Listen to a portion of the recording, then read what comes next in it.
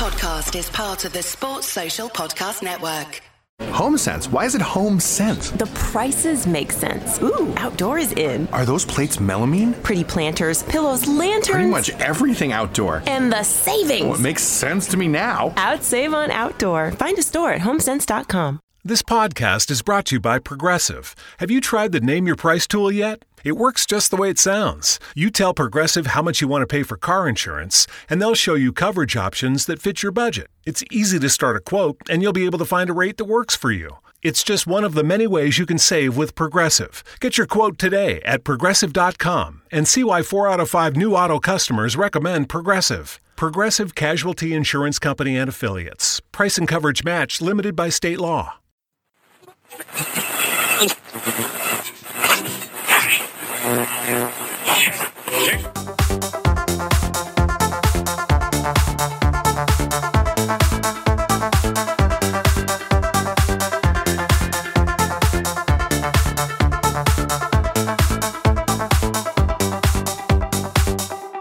Good evening, ladies and gentlemen, and welcome to the Fatback 480 for today, Monday, the 7th of October. This show, of course, is brought to you, as always, by Paddy Power. Paddy Power is a bookies, a website, and app.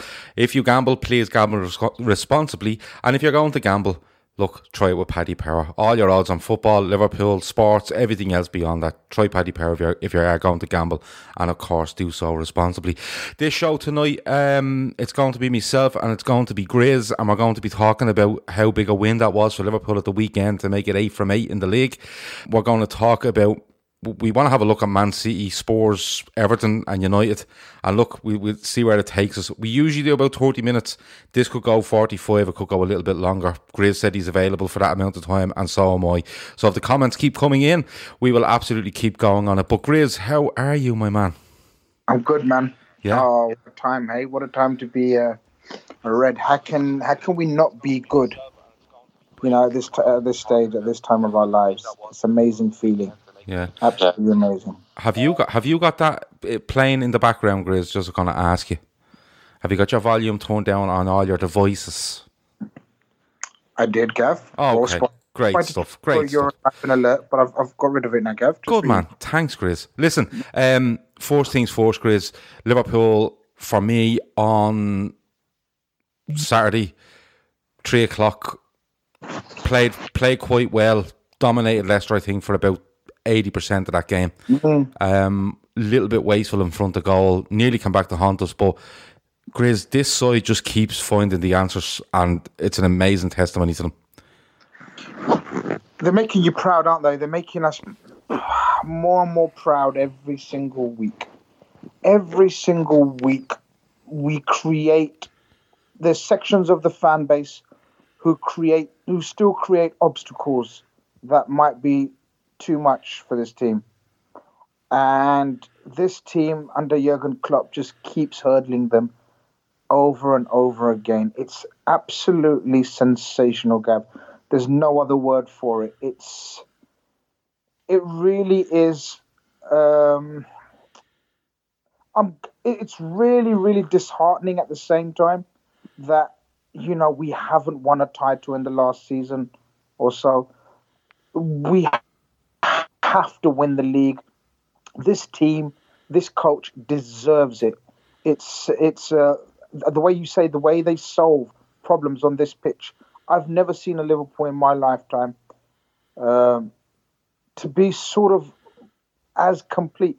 I mean, we've had brilliant attacking teams, we've had brilliant midfields, we've had brilliant defenses. This team has a bit of everything, and it's getting stronger and stronger, which is massive, because I don't personally think we've come out of second. Maybe a couple of games we've hit third gear. Would you agree? I think in parts of games we've been at full pelt, but as an average over the game, I think in around third gear. I don't think this side has gone over 75% of their ability for the whole game. You know what I mean? We haven't, man. We haven't. I mean, look, do you know the Leicester game was funny because it wasn't on TV? A lot of people didn't have sort of the, you know, and sort of Saturday midday, some people may be working as well, and it's not a televised game. and everyone hears about it. Do you know all the neutrals hear about, oh, Liverpool got a lucky, dubious penalty in the last minute? It doesn't tell the full picture, Gav. Can I give you context? You know, I give context. So, Gav, can you hear me? Yeah, I can hear you. I'm listening to you. Yeah. So the context of it is we fucking battered them for 60 to 70 minutes, Gav. We literally battered them. I mean, I've watched the game over twice now, and there's no luck involved, you know, in terms of who deserved to win that. I mean, your team Leicester are quite handy, right? All the talk was about Maddison and Vardy and that Tielemans and, you know, how Ndidi, how they've got a very strong midfield, and some were even suggesting it's a better midfield than ours. I tell you what, Gav, we fucking totally butchered them for 60 to 70 minutes. They had a good spell from 75 minutes onwards, but that was it. They had 5 minutes, Grizz, and then when they scored, it looked like... Yeah. I think 75 minutes there, you know, it was like last throw of the dice for them. If we get something, we get something. But, you know, a team of... You know, the quality of Leicester, and I think they're a good side. I've said it since the summer. I think since Brendan Rodgers took over, I'm very interested in what they do. But as soon as they score, you know that they're not going to go and score another one. Other teams might go, you know what, we could get a win here, but they were gone. They were gone, Grizz, you know, and like you said, for 70 minutes, they didn't have a shot in the first half, Chris. They did not have a shot in the first half. We've got to talk levels. This team of Leicester is third in the league. Talk of the town, you could say. You know, Brendan Rodgers coming back, a young, full of energy. You know, that centre-half was impressive, the Turkish guy. I'm not going to try to pronounce his name. Yeah, I know what you're talking about, yeah. All right, pass on that, yeah. So, you know, you gotta say this team is up and coming, and everyone's talking about how good they're going to be or under Rodgers, and, you know, how they've got lovely, young, fast players, and this could be the team that sort of stops Liverpool. We dominated the shit out of them. No team's going to go through a game where they're not going to have a spell. Right? So they're going to have a spell. And they did have a spell, and they had a good goal. But I don't remember Adrian making that many saves. They didn't have a shot, Chris, first half. No, yeah. You know, and they get the goal. It's a decent goal. It's one of those, you know, and it's one of those where we don't switch off. It's a good move from Leicester. I think you could probably, Fabinho gets caught the wrong side. Van Dijk is kind of caught, do I go, do I stay? I think Lovren could he track him a bit more? I don't know. The keeper, it's through him. It's one of those things. But look, if that's the only mistake you're making in a whole game, you can't turn around and say, "Oh, Liverpool are lucky to win." There was two, you know, and like you said, it wasn't on television. And like the media narrative around it was, oh, Liverpool a bit of luck there. Yeah. And you know something, Grizz, like somebody has says there, somebody in the comments said, you know, the media narrative, they don't calling it lucky. It's what the media do. Like I seen Sky Sports earlier, and they had a former referee. They had Stephen Warnock. They had a female girl. They had a female there. I think she's probably a former footballer. It's just a clip I seen on YouTube or Twitter. And basically, the Sky Sports fella is saying about the penalty. Oh, well, it's not a penalty if you don't go down. No, I mean, it's good we haven't mentioned the penalty because I don't even think it's that controversial. It really isn't, Gav. Well, there's two talking points in it, Grizz, right? There's three things I want to talk about before we get off the game. The penalty, the tackle on Salah, and how big the win is, right? So first of all, the penalty, okay? We don't have to go in chronological order or whatever. We'll go whatever order we want. So the penalty, all right? And people are you know, throwing comments in here. I'm not ignoring you. I will get to them. Hitting Frank says, last 38 games, we have 101 points. That's absolutely ridiculous. Chris Brack said, it's a brilliant platform. We've given ourselves 30 games still to go. There's plenty of twists and turns. Too many opposition fans crying it in. Yeah, absolutely. Maverick says, Leicester were getting steamrolled by Liverpool. I was surprised at how dominant Liverpool were. Should have had at least 4. I said at the end of the game it should have been 5. You know, Mick says he has his tickets booked for the 17th of May, or his hotel, I think he said. Mick, I'm more or less there with you as well. Stephen Mack says, a female girl, Gav. Yeah, I did actually nearly say a female girl. And I tried to stop myself, Stephen, but look, you're obviously not drinking tonight and you've copped that. Thanks very much. Mr. Bolognese says, Salah got a pen for not going down against Arsenal. Yeah, but the penalty itself, if he stays up there, he's not getting it. There's no fucking doubt in my mind. But Grizz, you've mentioned it there, the penalty. It's clearly a fucking penalty. It's absolute. There's no doubt about it. We see it every week. Every week in, week out, we see. And how many times do we see the pundits, the experts, the pros, the ex-players say the same shit, except when it comes to Liverpool? And what do they say about decisions like that? They say, listen, if you give the referee a chance to give a penalty there by sticking at our leg or making contact, you can't blame the attacker. Why are they suddenly blaming the attacker when it comes to Liverpool? Who gives a fuck, Gav? I hate, there's so much of our fan base trying to justify it and show angles. Listen, the penalty was given by the on-pitch referee, and then it was checked by VAR, confirmed, we scored, we move on. Yes, he made the most of it. I couldn't give two shits. Why did you kick the back of his ankle? So many people saying, was it enough to bring him down? 70% of the challenges are not enough to bring strong, strapping men down with the little kicks and tugs, but they do it. It's absolute part and parcel of the game, except it seems when it comes to Liverpool players. I couldn't give a shit. We move on, man. It was not doing it for me. VAR gave it. What's lucky for us? I'll tell you what. The only thing lucky about that, Gav. Shall I tell you the only thing lucky? The only thing lucky about that is the ref giving it on the pitch, because that wouldn't have been overturned by VAR. Well, there's a brilliant one here from Chris Bracken. He says, Chris Kamara makes a brilliant point on the pen. He says, look at Albrighton's reaction as soon as he hears the whistle. He collapses to the floor knowing he's being caught. All right. Stephen Mack says, 1,000,000% a pen. And he absolutely loves the fume that's going on. Yeah, that's just an added bonus, really, isn't it, Stephen? Jono says, someone is saying there that Salah got a pen against Arsenal for staying on his feet. You can't compare those two. He was having his shirt pulled. He didn't get his leg kicked like Mane. Yeah, I hit him. Frank says the issue is going down dramatically, but he has to do it to win the pen. There was contact. That's my point on it. You see, the thing is, like, if you watch it back, right, and some of the angles are hard to see because there's a player actually in front of Mane as it happens. But if you watch it back, it's the foot he's standing on. Okay, he's trying to get the ball away from Albrighton. I think he's not going to shoot. I think he's going to try square it to somebody that's standing in the middle of the box, literally on their own. But when he gets the kick, he is trying to take the touch with his right foot, but he gets kicked on the left. And it's his foot that's, it's planted in the ground. He's trying to, pull away.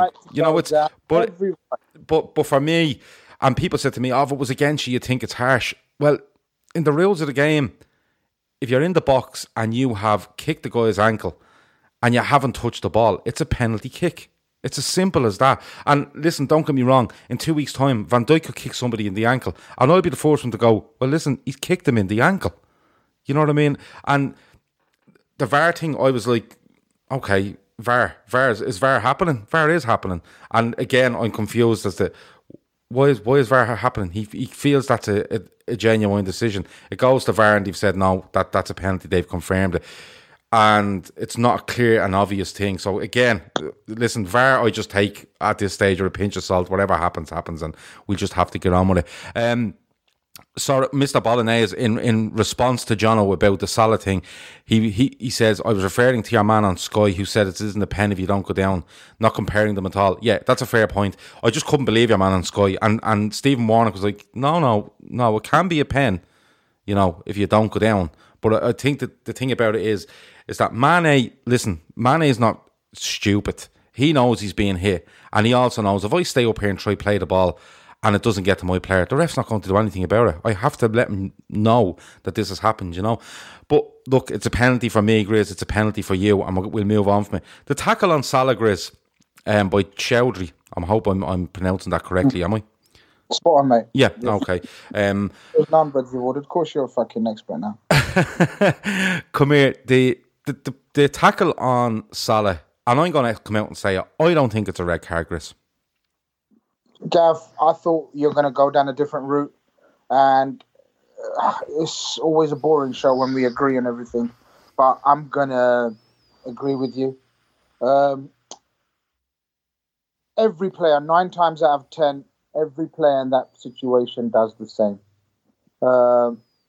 You could say there's different ways of fouling someone in terms of like professional fouling. You could have just sort of rugby tackled him or pulled him back or whatever.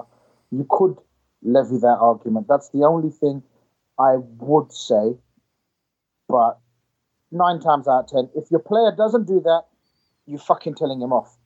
Like Fabinho doesn't stop Maddison because he's not on a yellow.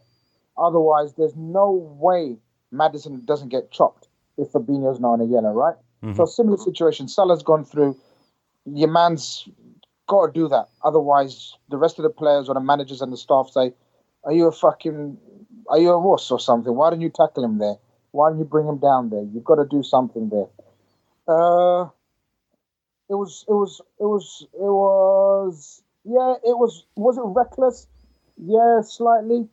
I don't think it was dangerous. Every tackle is dangerous, isn't it? And Salah's the kind of player who travels at the speed of light. So every tackle is going to be sort of deemed reckless and dangerous unless he wins the ball against him. So, look, the guy got flack. Klopp was sort of angry at the time. I think if Klopp looks back on it and probably talks about it in the next press conference, he may have a different view. But listen, I'm not going to overly criticise the guy. I would expect my players to do exactly the same. Yeah, like, John O'Dare is saying Andy Gray's reaction to the tackle on Salah is staggering talk after being, listen, me looking at it in real time, I thought it's a yellow card. He's come across him. He's just got caught out. It is an act of desperation. He knows if he lets Salah go there, Salah's probably running straight at the back four, and Liverpool probably have a man over, if not 3-on-3 or something along them lines. When they slow it down, even when you slow it down, it looks like, he's not far off getting him. He's not massively high. It's just one of those where it is a desperation tackle. I don't think it's intended to hurt him. I think he's just going, I need to reach this. I really need to reach this, or I'm in trouble. You know what I mean? When there's a tackle that's going to hurt someone. Yeah, well, like you look at Newcastle yesterday. McTominay gets a yellow card for a tackle on that young Longstaff guy, the guy that scores the winner. And there's all talk of could it be a red card? And Gary Neville, in fairness to him, makes a very good point. He said, look, his foot is high. He does go in, but he's pulling away. There's no, he's not driving through him as he's going for it. He's given a yellow card. It's a proper decision, but I don't see. I just didn't think that Chowdhury one was a yellow card. Like, Andy Gray is a fucking disgrace. Like, let's be honest about it. Him and Keys are just, it's like they're in their own time warp, and they're in their own little bubble, and they're just talking complete and utter bollocks. And people, I think people only watch them just to mock them at this stage. Like, he goes on about, I think it's Roberto Di Matteo is with him in studio, I think. And he says, is that not an endangering a player? And Andy fucking Gray turns around after what, are we 25 years covering Premier League football, if not more? It's closer to 30 now. And he turned around and he says, well, did Salah not endanger that guy's safety when he pushed the man out of the way? And I was like, is this fucking fella for real? But again, that's a media narrative that's going on about Liverpool, People, I mentioned the Fernandinho one yesterday at Wolves. Fernandinho every week gets away with this stuff. It's mad how he doesn't get penalised more, yellow cards or whatever else is just beyond me. Maverick says the tackle on Salah was a 50-50 red card. Some would give them, some wouldn't. I'm in the boat that you don't. But Grizz, the last thing on our game, how big a win is that? Not only to keep this run going, it's now 8 wins out of 8 in the league. It's 17 in total if you include the games at the back end of last season. Just to keep it going like that, but also mentally for these players to know that no matter what's being thrown at them, they're finding the answers. It has to be massive, Chris. Yeah, I think the mentality monsters or giants, whatever the tag is just so apt for this team. Honestly, Gav, it really is. There's just no sign of giving up, Gav. They're just relentless. It totally epitomizes the manager's passion and sort of, drive. And then, you could see after a long time, I haven't seen that kind of disappointment in the coach's face when we conceded a goal, because he kind of knew we didn't deserve that, the performance we put in, and they scored the goal. And it wasn't a gesture of sort of doubt and, oh, fuck, it's over. It was just he was kind of actually disappointed for the team. But we just carried on, Gav. We absolutely relentless. We never give up. This team it just doesn't cease to amaze you. It's, I think winning the Champions League has done it huge, massive favors in terms of this positive mindset. We find a way of winning, Gav. And, we hate to say it, but the great teams have always found a way of winning. I mean, I grew up in an era where every week I was talking like the rest of the fan base is talking about us now in terms of Man United and oh, fuck, how lucky are they to win? And, oh, they didn't even play good. Or, sort of, similar situations where you check up on sort of the live score update and, oh, you just knew United are going to get a last minute winner. Do you know what I mean? So we've got that kind of feeling running through us. I was chatting to a couple of non-LFC mates and they said, look, Chris, sometimes you need to get out of your bubble that you're in and look at it from our point of view. And because I was saying, oh, shut up about the league titles over and everything. And they were saying, no, honestly, we don't give a shit if you win it or City win it because we're fairly neutral as a Man United fan and a Chelsea fan, but a sensible ones, like they don't really favour, and an Arsenal fan. And they were saying, you've got this relentlessness about you. It's like, oh, Liverpool are going to win. We're just so, it's a machine-like. And the most beautiful thing about it is we're not playing at our peak. I mean, we Liverpool fans that watch our Reds week in, week out, every game, can say that, without doubt, that we're not playing our optimum. So God help everyone else when we do start. Yeah, absolutely. It's. I just looked at it, and it was 3 points. It was a massive 3 points, but to be honest with you, I start to wonder when Liverpool do this. Mentally, for us, it's massive. We get that 3 points on the board, but I'm starting to wonder how much of an effect it's having on others, i.e., Man City. Right, that's what I was going to say. Do you know what I mean? Because do you remember last season, Graves, we were always looking at the fixtures, the last, say, 10, 12 games, and we were going, oh, we play before them that week, but we're playing after them the following week. Yeah. And it was a real mental battle, not only physical and football, but it was a mental battle. If you played early on the Saturday and they played at 3 o'clock, or if you played at 3 and they played at 5, or vice versa, it was a real case of, oh, we've gone 2 points clear, now they're 1 point clear. It just kept going and going and going. But when you're doing it to go 8 points clear, they're not going into Wolves, for argument's sake, on we win this, we're back on top, lads. They're now even at this early stage, they're at this stage now where they're going, we need to win this or we're 8 points off this. Do you know what I mean? And how many more mistakes can we afford ourselves before that they get too far ahead? You know, the kind of way. So that's how big it is for us, but I think more so for others around us.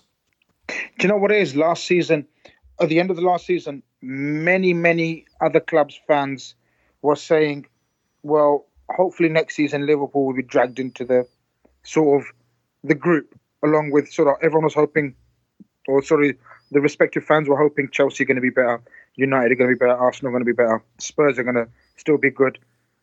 We've actually, and City are always going to be good. So a lot of people's expectations and other clubs' expectations were Liverpool will come back to reality, normality, level out a bit. They've had their fun. We've actually maintained that standard that we set. And I think you read out a stat there about the last 38 games and over 100 points. Yeah. That's unheard of, Gav. That's fucking insane. Yeah. That's just totally ridiculous. That beats the best ever season in the Premier League, which was Man City's 100 points exactly, was Correct, it? yeah. So we're talking absolutely unprecedented levels of brilliance. And it still hasn't sunk into a lot of us. We're still thinking, tough one, Sheffield United away, Burnley away, this could be tricky. We have I think you find it's tricky, Graves, because how do I put this? When Man City go away to Sheffield United later on in the season, all right, I fully expect Sheffield United, depending on where they are, if they're some way comfortable, I think City go out and destroy them. Right? And we're still not at the stage, we're probably getting to it, but we're still not at the stage where Man City are, where they literally turn up and teams go, oh, fuck. I'll tell you what it is. Gav. We're at the stage, I'll tell you what it is. The difference at the moment, and I'm not going overboard. And you know me, I've predicted us to come, a close second, and I'm not going to, suddenly start. I don't think you have. All right, but the point being, right, the difference now, Gav, is right. Man City only know one way of winning, and that way is to just blitz teams 2, 3, 4s. Right now, that's an excellent point, because I think we're the team in the league that can win multiple different ways. I'm not too sure. Now, listen, I'm not. People will accuse me here of getting ahead of myself and you're writing off City. I'm not for one fucking second writing off City, because City could come out and decide to blitz teams for the next 20 games and win 19 of them. You know, that kind of way. They can win 20 games in a row. They've done it before. But when they're being asked questions in a slightly different way and a slightly different game, Grizz, they're coming up that little bit short. Now, having said that, Laporte being missing, Fernandinho being missing now in midfield, although he's playing centre half, John Stones being missing, and you're left with Otamendi, does not help. But I think this Liverpool side at the moment is the team in the league where put whatever you want up against us and we'll find a way. If we can't blitz you, we'll play a tight game against you. If we can't, do A, we'll do B and C. You know, that kind of way. I actually think if you ask other managers, they'll probably say and admit we're the most horriblest team to play against. Yeah. And, they may say, City might just blitz us 4-5, but, they won't hurt us in terms of bully us physically, and just they'll play around us and whatever, we'll give the game to. We're actually, but City, we'll have a chance against them, this and that, we'll have a bit of play. We've got, just like the Wolves, just like the Norwich, totally deserved. I mean, Wolves totally deserved that. That wasn't a fluke. And that's what's giving me hope. That wasn't a fluke. Wolves were the better team. And that's amazing to say that. We're horrible. We don't give you an inch. We don't give you any space. Going back to the Leicester City game, so much rubbish I heard from certain people about their midfield being better than ours. Do you know, we just didn't let them breathe. We strangled the life out of them. And that's what we do. And the reason we score so many late goals is because we're monsters fitness-wise as well. We tire the shit out of you. You chase, you're keeping up, you're running, you're expending so much energy, and you're spending so much distance and time chasing us and keeping us at bay at our front lads that come 70th minute onwards, you're fucking knackered. And that's what we do. Then that's when we kind of take over. So it's not a fluke, these late goals. We're actually, we find ways of winning, Gav. We can do the Man City blitz. We can. We've done that plenty of times where it's 2-3-0 up, game over. But we can also grind it out like the Sheffield United game, where we stay in there. We match your passion, we match your energy, we match your strength. And that's what teams, it's like, whoa, this is not the Liverpool that we're used to. Do you know what I mean? Yeah. It was we were used to, all right, we're going to play Liverpool. They might have a few attacks, but then we bully them. We get set pieces. We crowd the area. We crowd the keeper. And Bob's your uncle. There's always going to be a chance here and there for us. Fuck off now, mate. Yeah. We're looking to get in your area. When you concede a set piece, you're in the shits now. And we're going to control our set pieces. Touch wood. Listen, I'm not going overboard. I might sound overboard, but it is what it is. It's a time to glorify this team as much as we can, because listen, this is what it's about, Gav. We may not ever see this sort of patch ever again. It's like 100 points in 38 games and a Champions League to cherry on top. Come on. Yeah. If there's still people criticizing and moaning us from our own fan base, I say fuck them. No, do you know what? There's it. I'm not saying there's negativity, but I think it was Maverick says there. Too early to get ahead of ourselves. I fully agree with that, with regards to the league, because just what you're up against, it's a fantastic side you're up against. For me, they've turn football upside down in England because of literally they're being backed by a sovereign nation. You know what I mean? So it's one of those. Chris Brack says City don't really have a plan B, mainly because their plan A works 99% of the time. But it's starting to go a bit off that. Mick says after getting 97 points last season, losing one game, he's finally relaxed in the position we're in. That's a great point, because I think if we didn't do 97 last season and we're 8 points clear now, you'd be kind of going, when does that bubble burst? But people are getting a little bit more settled in it, and that'll help That'll help the players and managers, and especially if you're in the ground, you know, the kind of way there's no panic there. People are getting comfortable in their own skins with regards to what Liverpool are doing. You know, Stephen Mack asks, has Andy Young started the choo-choo train? Because I'm already on board. I'll check with Andy. I'm not too sure when he starts that train, but if anyone's going to start it, it will definitely be Andy. Chris Brack says it wasn't long ago we had the likes of Alan, Balotelli, Barini being regulars for us. Yeah, it's just some change around in Liverpool. Jono says he would take Maddison in the summer. Maddison, I think he will be a Liverpool player.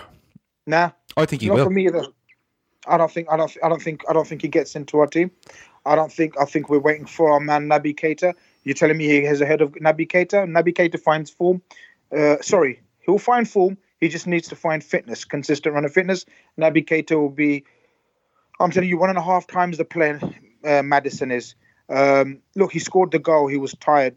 He got, personally, I thought Adrian should have saved that, right? He scored the goal, but was he anywhere else on that pitch? No, he wasn't. He was smothered.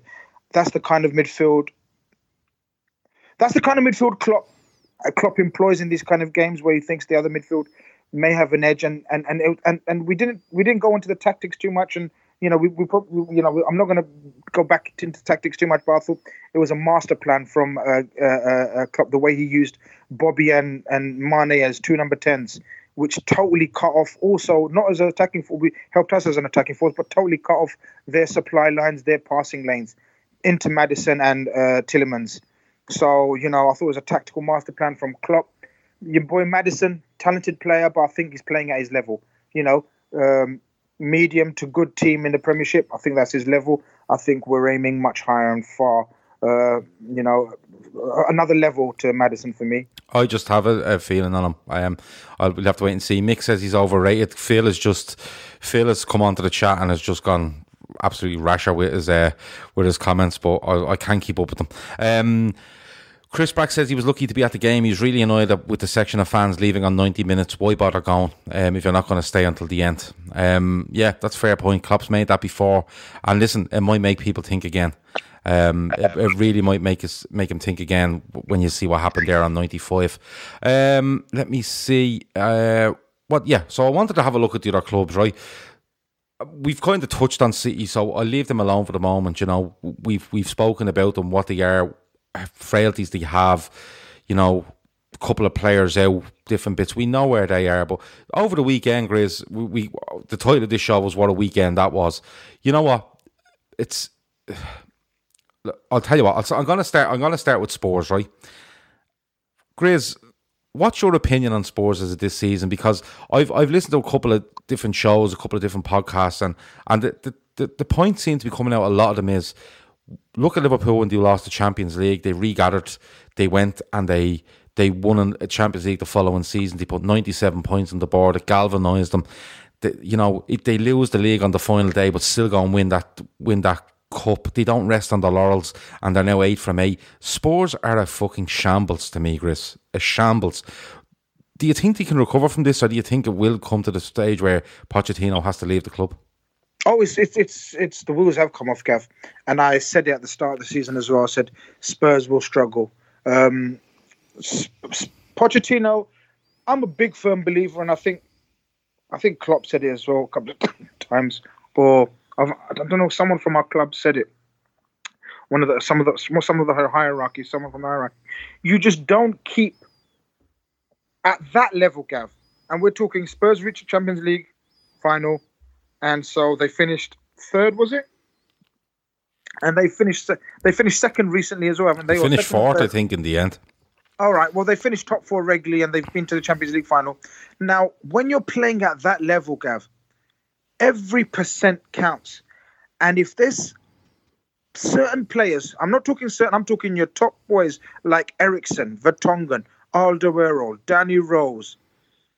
If these players have got doubts in their mind whether they want to be there or not, you can't have that. You just can't have that. We are the shining example of everyone wanting to be there with full concentration, with full loyalty. We and working as a team. Now, all summer we heard, is Rose going? Is Pochettino going? Is Eriksen? There was rumours until the last minute. You can't have that, Gav. You can't have 4 or 5 of your mainstay, the spine of your team, having doubts about your club, whether they want to go on, whether they want to go forward. And some of them even being priced out of a move like Eriksen. They put on a ridiculous figure on his head, like 100 million. No one's going to pay 100 million for him. So, these kind of players take time to recover. Some don't recover. They will get better. I rate Pochettino. He's a top coach. But again, it seems like they're not playing for him, Gav. Do you know? Now, can I put a theory to you? And it's just one I've built up myself by watching Spurs, how they're playing. The more so the way Pochettino has been in press conferences and little things he said, right? So he comes out last season and he said something along the lines of, and I'm paraphrasing here, but he would feel that if he won that Champions League with Spurs, he would leave. That would be his job done at Spurs, and he would go. Okay. There you go. It comes around to this season. All right. He starts talking about the conditions his players are in, the conditions he's walking in. But it keeps going on and on and on. I think it is stale. I get the impression a couple of players were sold over bought over his head. I genuinely believe that. And I think now he has a squad that he doesn't want, and the players that he does want there are starting to lose faith in him very, very quickly. I'm 100% certain there's players there that he didn't want, either in sort of incomings, or the ones that have stayed and he didn't want at the club, but they weren't sold. And the reason why they weren't sold, I'm fully adamant, and I'm sure that chairman didn't want to spend the money that would be needed to replace them. It's simple as, Gav. That chairman has a history. I mean, they have probably got the best stadium in the country. I think I've told you before, I've had a stadium tour of that. It's insane. But their team is rapidly on the decline. And there's absolutely no doubt Pochettino's gone. It's just a matter of when. It literally is just a matter of when.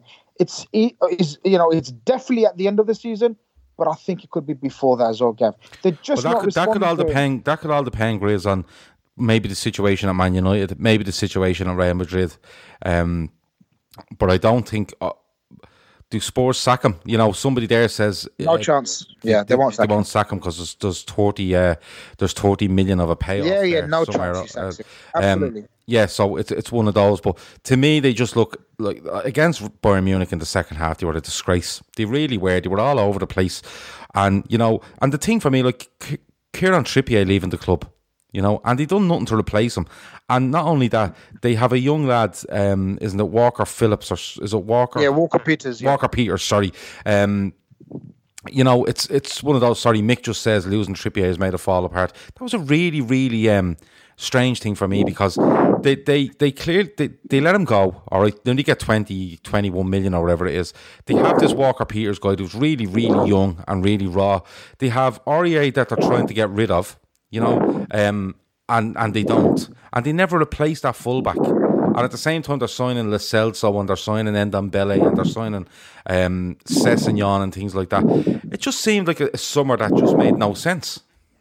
Well, it brings you back to the summer when they sort of, I mean, they've had a disaster in the window, haven't they, Gav? I mean, every time they've spent majorly, they've fucking flopped, haven't they? Do you remember the Gareth Bale money? And the big hoo-ha about that. They didn't that was a time where they would have cashed in and sort of solidified their squad, whatever. I just think Spurs fans have been, I think they've got carried away. I think Pochettino was the best thing that's ever happened to them. I really rate the guy, Gav. I know he hasn't won anything, and, the bottle tag is probably the most, perfectly apt for this Spurs team. But I do think, he's come to his end of his tether. I just don't think he wants to be there 100%. I've always been convinced, they done everything they could just to force him to stay there, and to some of the players as well. And it shows in their performances, Gav. They have been so lethargic and tired. And you've got to remember, we talk about high energy and pressing. This Spurs team, a mate of mine was telling me, this Spurs team is near enough same team that was on top of the pressing stats, 2 seasons ago, running distance covered, pressing stats. And apparently he was telling me they're like sort of 16th now in the Premier League. I mean, that's some decline. Do you know what I mean? And that's just on sheer effort and guts. And that's when you know something's not right. Yeah, no, it absolutely is. And like the one against Bayern Munich where they try to do a high press, but they're not doing a high press. They're moving high up the pitch, but no intensity. And Bayern just go bang, bang, bang. And next thing, he's in on goal at Gnabry and he sticks it away. But if I was a Spurs fan, I'd be extremely worried. I think they might be, is it 11 points off the top of the league or 12 points off the top of the league now? Somebody did say earlier, though, look at Arsenal. They're bang average and they're a point behind City. Yeah. City have dropped off a level. Arsenal have probably stayed around their level, and I think they'll make top 4, Arsenal, but I still think Leicester will do it as well. Just moving on, Grizz, 2 other clubs I want to speak about. The first one being Everton. In the bottom 3 because thanks to Newcastle's win over United, and I have an Everton fan. Hopefully, I'm 90% sure I have an Everton fan on with me on Wednesday night. He's a really sound fella, and when I confirm that, I'll announce it to you. But he's one of the soundest Everton fans on social media, in my opinion. But just talking on them, Grizz, there's talk now that this manager's under pressure at Everton, and they just keep doing the same thing. They keep allowing fellas to spend a load of money, bring in a load of players. It doesn't work. They sell them off. And now, if for argument's sake, if they sacked Marco Silva tomorrow and brought in, I don't know, name him. I seen a poll where I think it's Mourinho or Simeone they want. They're absolutely fucking dreaming. But if it doesn't matter who they bring in, Grizz, you're going to end up with a guy that's coming into a squad looking for a hell of a load of money because he's left with the makings of a squad that's being put together by 5 different managers. Do you know what? I'm going to confess. Even I was sucked in by their players that they've bought, and I thought they may have a decent. I don't think they're going to get into Europe or the top 6 or anything, but I thought the players they brought in, I thought they may finish sort of mid-table. Do you know what I mean? Like 8th to 10th or 12th, something like that. I just at the moment they look shambolic, don't they, Gav? They put up an effort against City. I have to admit, have to confess, but looking back, maybe that was a freak result with City getting beaten by Norwich and Wolves. Maybe Everton should have beaten them. Do you know what I mean? So, look, I'm not going to comment too much on Everton because I don't watch them. It's simple as I hate watching them. I'm intrigued by them. I'm not. I'm one of these people, honestly, they've become so irrelevant. The only time they become relevant is when we're playing them and when, we're about to play them and I'm just thinking, oh, fuck's sake, get them out of the way. Do you know what I mean? Yeah. I have no desire to look at the results. I'm sorry if this doesn't go according to what you think. I'm going to give you some insight into Everton. Honestly, I don't have no desire to watch them. I don't have no interest in them. I couldn't give a bollocks. I don't pick none of their players for my FPL. As simple as. They're a non-entity. And as you said, they sack their manager, they bring a new manager, whole heap of money and players. Yes, we've won the transfer window and they're bollocks again. Do you know what I mean? It's a merry-go-round with not much merry there. Yeah, no, it really is. Like, and for me, it's, they have this Marcel Brands guy in, and I will speak with the Everton fan on Wednesday night. He's due to come in to me and talk to me and stuff like that. So it's one of those where I really want to get into it. Yeah. So it's Wednesday night will be the night to talk about Everton. And trust me, he's not an Everton fan that's going to come on and defend Everton and Marco Silva and Marcel Brands or Marcel Brands. Sorry, they're same difference. He's not one of those. He's extremely straight down the line when it comes to Everton. So look forward to that on Wednesday night. The last one is Manchester United. And it's our next game. I've left them deliberately to last because a lot of people have asked, what's your thoughts on the game in 2 weeks' time? Stuff like that. How do you think we'll get on? Will Ole Gunnar Solskjaer be in charge? United or this, United or that? I'm going to start off, Grizz, by saying, and I'll continue to say it. I know you're going to say this. I'm confident in any Liverpool side, or in this Liverpool side beating anyone. But I always have something in the back of my head where I always tell myself I've seen some awful Liverpool sides beat some really good United sides, especially through the early mid-90s. But just on United themselves, if Spurs are a shambles, this is carnage now at this stage. Carnage is the only word I can think of. Yeah, brilliant word. Honestly, now we're talking, Gav, because Everton is just, it's irrelevant. But what's happening at United, right? It's relevant. And I tell you why it's relevant. Is because they were the ones that knocked us off our perch and made such a hoo-ha about it. And how the tables have turned and how the tide has turned.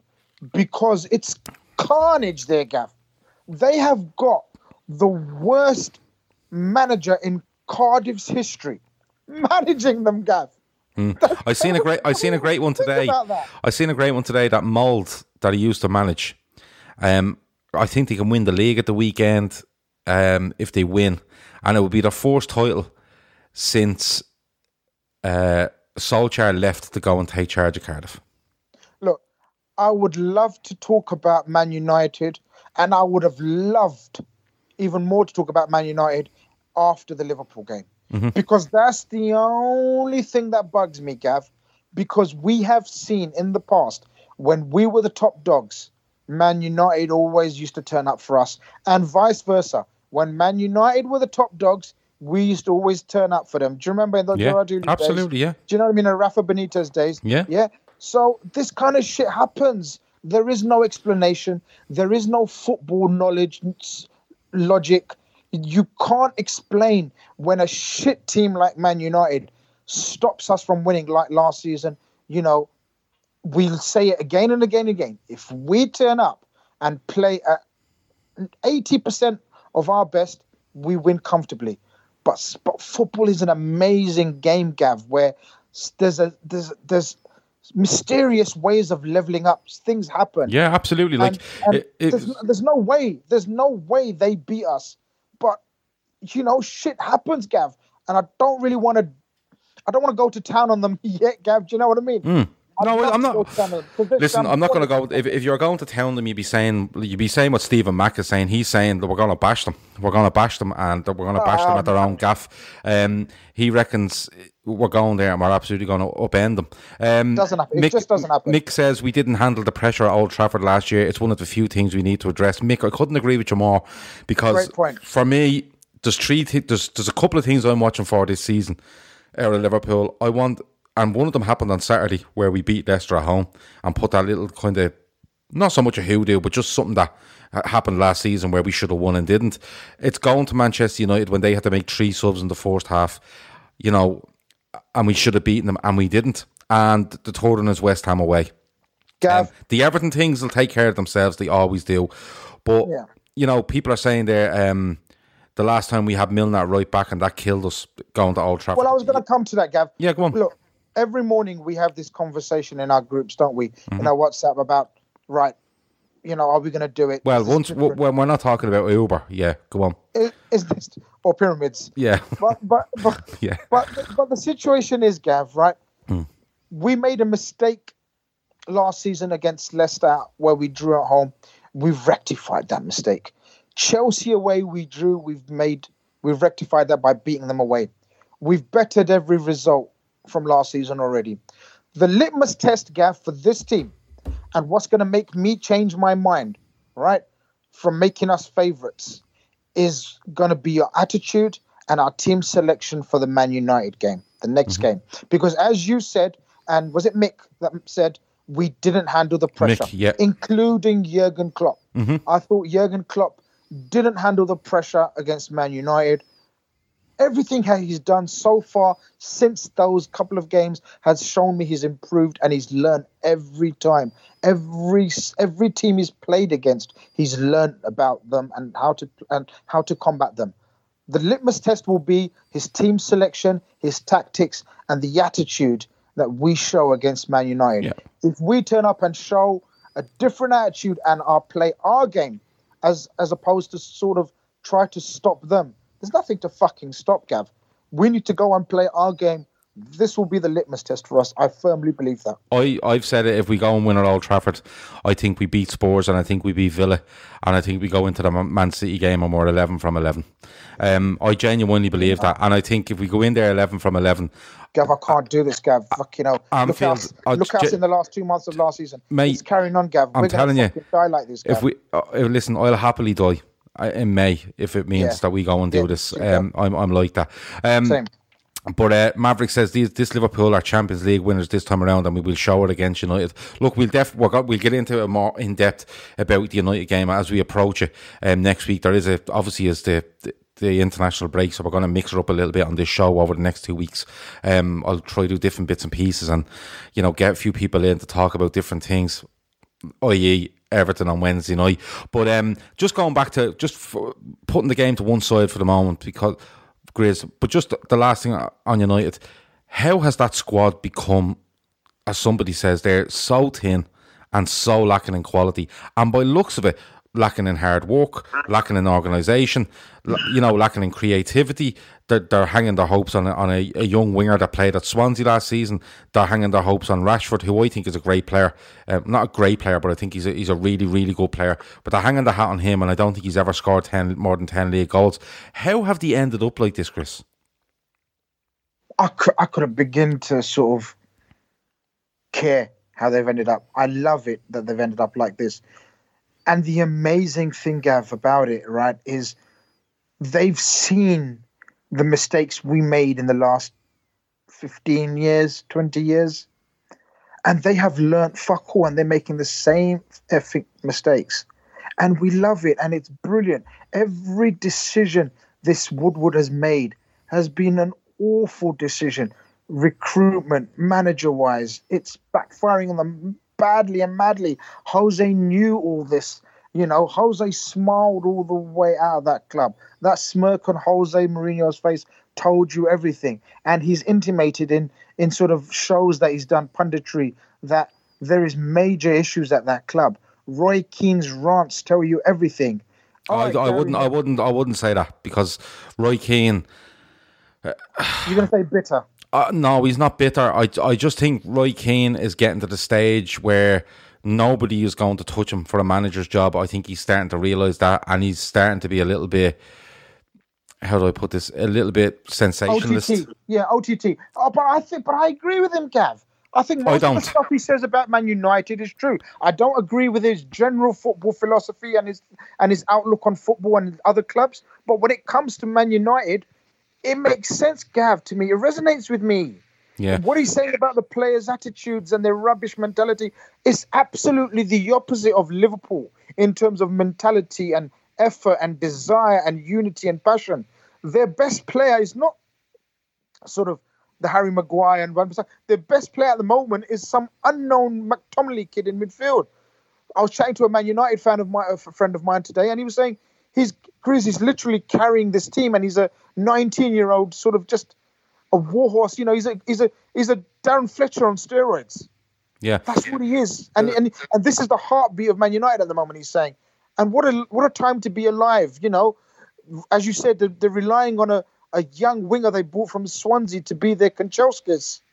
Yeah, do you know what I mean? It's just mad. It is mad to watch, and I know plenty of United fans, and to be honest with you, that it might surprise you, but a lot of them are just very, very honest about it, and they say, look, and the big thing they always come out to me is, on the pitch is not good enough. The manager, the appointment of Solskjaer was not good enough. They went for the romantic option after he had a good couple of months, and they shouldn't have. Because the original, and this is what United fans tell me, the original thought was that Solskjaer would come in, steady the ship, watch things unfold for 6 months or whatever it would be, and then he would hand a report to United and to a possible new manager and say, this is what I found over 6 months dealing with player A, B, C, all the way down to X. And it didn't happen. They went for the romantic side of it. And as soon as I seen it happen, I thought, these are doing what we done with Dalglish. And all right, Dalglish got us through a season. And the following season, yeah, okay, he gets the 2 cup finals, but the football wasn't good. You know what I mean? You have to be a businessman at the end of the day. You have to be forward thinking and see a bigger picture, Romanticism will only get you so far. Mick says there, Gary Neville said, every bad boy you make, you pay for it. It's a great point. That's, I agree with that. It's just one of those, things where I look at them and I just think, I don't know what direction they're trying to go in. And as a lot of United fans say to me, it doesn't matter who you get on the sideline, and it doesn't matter who's on the pitch, because above all that is a total mess. You know, people are who's doing this job, who's doing that job, what strategy have they got? It's complete and utter mess. And you know what the problem is? They when they start faltering, they see in City, and they probably thought City will go off and dominate this, and nobody will touch City. You know, and we'll have to just aspire to one club, and if we can get close to them, we'll be fine. But now they're looking around them and they're saying, fucking hell, Liverpool are doing the same now. We have to aspire to two. And I genuinely believe that United, amongst other clubs, are starting to panic very fucking early in this season, Chris. Genuinely panic. They're in a spin. Who do we play? What happens if we don't win? That, you know, people that thought they were nailed on for top four, and they're looking around now, and the likes of West Ham, the likes of Leicester, you know, they're all up your arse, and your Crystal Palace are fifth in the league. You know, that kind of way. So I'm mad. Gav, do you know what it is? We all love, look, we love a conspiracy theory, don't we? And the conspiracy theory amongst Man United fans, right, is Ole Gunnar Solskjaer has been given this role, and it's a role to get rid of all the dead wood, because they're saying no big manager would do that, you know, sort of, you know, the conspiracy theory is Ole Gunnar Solskjaer is getting rid of all the dead wood, and a big name manager will come at the end of or start of next season. It's a far-fetched one. He has got rid of a lot of dead wood, and then the new manager will be given all the funds that they've not spent. Yeah, but so you've got to remember, they haven't spent any money. Yeah, but Chris, hold on a minute. You can get rid of as many players as you want, right?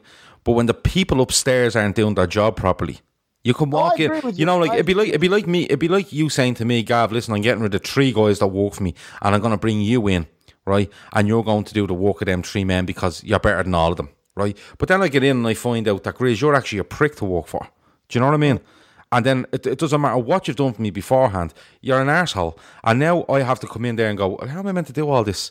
And not only is he's making me do the work of 3 men, I now have to deal with him, and he's nowhere good enough to deal with. You know, it's all over the place, and long may it continue. But should I tell you the best part of it?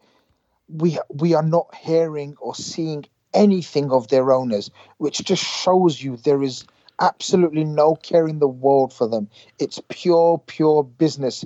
They've left everything to Woodward or Edward, wherever his name is, Ed Woodward? Woodward, Fleetwood. And he's so out of his depth, it's mad. He's an absolute Mongo, Gav. He's a mongoose. He's not a Mongo, he's a mongoose.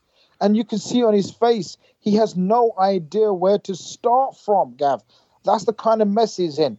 Does he sack the manager? Does he fucking resign himself? Because you got to remember, as you said, it doesn't matter who they change downstairs. The whole network is crumbling, and it's beautiful to see. Yeah, you know what, and you look at the approaches, like some Maverick says there, they only got Jose because they thought they could buy success by with money, you know, the kind of way. And you see, that's where they're snookered, because, you know, they had Moyes, they brought in Van Gaal, you know, the master tactician, didn't work. But they bring in Mourinho, proven winner, but will want money. And they fell out, and because he wanted to buy 29, 30, 31-year-old players for mad money, didn't happen. They go the romantic route with Ole Gunnar Solskjaer, but then double down on it by saying, "Oh, you done really well there, Ole. Here's a 3-year deal." Yeah.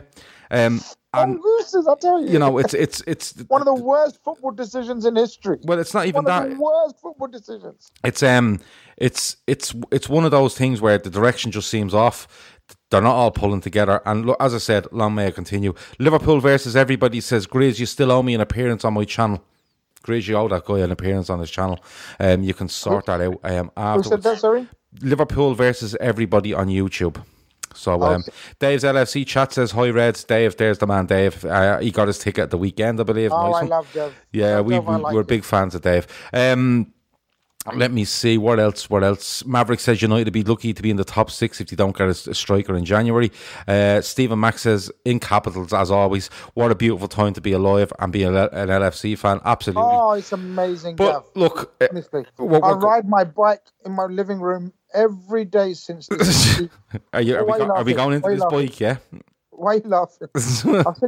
I've sent you a picture of it. Yeah, you've never listen. I can fucking get you a picture of. I can get you a picture of Everest and say I climbed that. It doesn't mean it happened. Sorry, just quickly. Chan LFC says the Senegal match on Friday the 18th. Is this a game going to be played 2 days before the United match? I did see that, but I heard on the Anfield Wrap today that they play Brazil and Singapore, which is fine. It's the middle of this week, I think, or whenever they play them. Or the middle of next week, whatever it is. But the game on the 18th is it's like a African Nations Championships game, and only people from Senegal, only people that play in the Senegal division will play that game. So Mane will not be playing that. I just want to. Chan did ask that earlier, and I'm glad he asked it again because Mane won't be playing in that one. But yeah, going back to it, this bike that you have, tell us about it. We might as well do this. Come on, we'll have 2 or 3 minutes of this. I don't like it when you laugh before I finish the sentence. That's always a bad sign. I laugh before you finish most sentences. No, Gav. We'll talk about it another time. We haven't got time. Look at the time now. All right. Well, we need to get back to our WhatsApp group because that is a complete and utter asylum. If anyone wants to know what sort of stuff we talk about, we spent about the guts of 3 hours one morning last week discussing the best type of house to build in an emergency and where there might be a storm and stuff like that. 3 hours this went on for, and it was all completely serious. Look, that's the Fatback 4 Daily. We've done an hour tonight, and we knew we would go an hour tonight. We don't usually, but when me and Grizz get talking, it's very, very hard to stop us. It's been great. The comments have been great. People's opinions have been brilliant. Last question, Grizz. Your favourite female TV presenter? Oh, come on, you know that. Do I? Everyone, if anybody doesn't know that by now, come on. Gavin Vorderman. You're fucking Carol Vorderman. Oh, no, that's a crush. No, I'm talking about who do you find? You're mad into Carol Vorderman. That story will live with me forever, by the way. I think she's brilliant as well. I think she's brilliant. What now? I don't know. No. Like, I think the person that actually asked us said, your favourite female football presenter. So have you got one? All right, what's her name, innit? What's her name, innit? I don't know her first name. Dalglish is her surname. Kelly Cates. There you go. Yeah, Dalglish is her surname. Kelly Cates. Yeah, that's her. Right. Isn't that the one, no? Yeah, that's her. That's her. Yeah. She's the clear cut winner. Is it? It's definitely not the one that done the recent FIFA awards. Oh, Did yes. you see that mad woman? Yeah. Oh, it's definitely not her. Yeah, no, the FIFA awards are something else, aren't they? No, that was fucking carnage. That was like a Man United training session, mate. Fuck that. Yeah. But no, that Kelly Dalglish, wasn't it? Isn't it Kelly Dalglish? It's Kelly Cates is her name now, yeah. When did she change it? When she got married. Oh, makes sense. Yeah. Either that or she's in witness protection and she's just hanging around Premier League games. But look, you know what I mean, hiding in plain sight. Listen, we're out of here. That's enough. Kelly Cates' Red Army rocks on. 8 out of 8. It's the international break, but look, we'll find things to fill our nights, I promise. Over and out. Sports Social Podcast Network.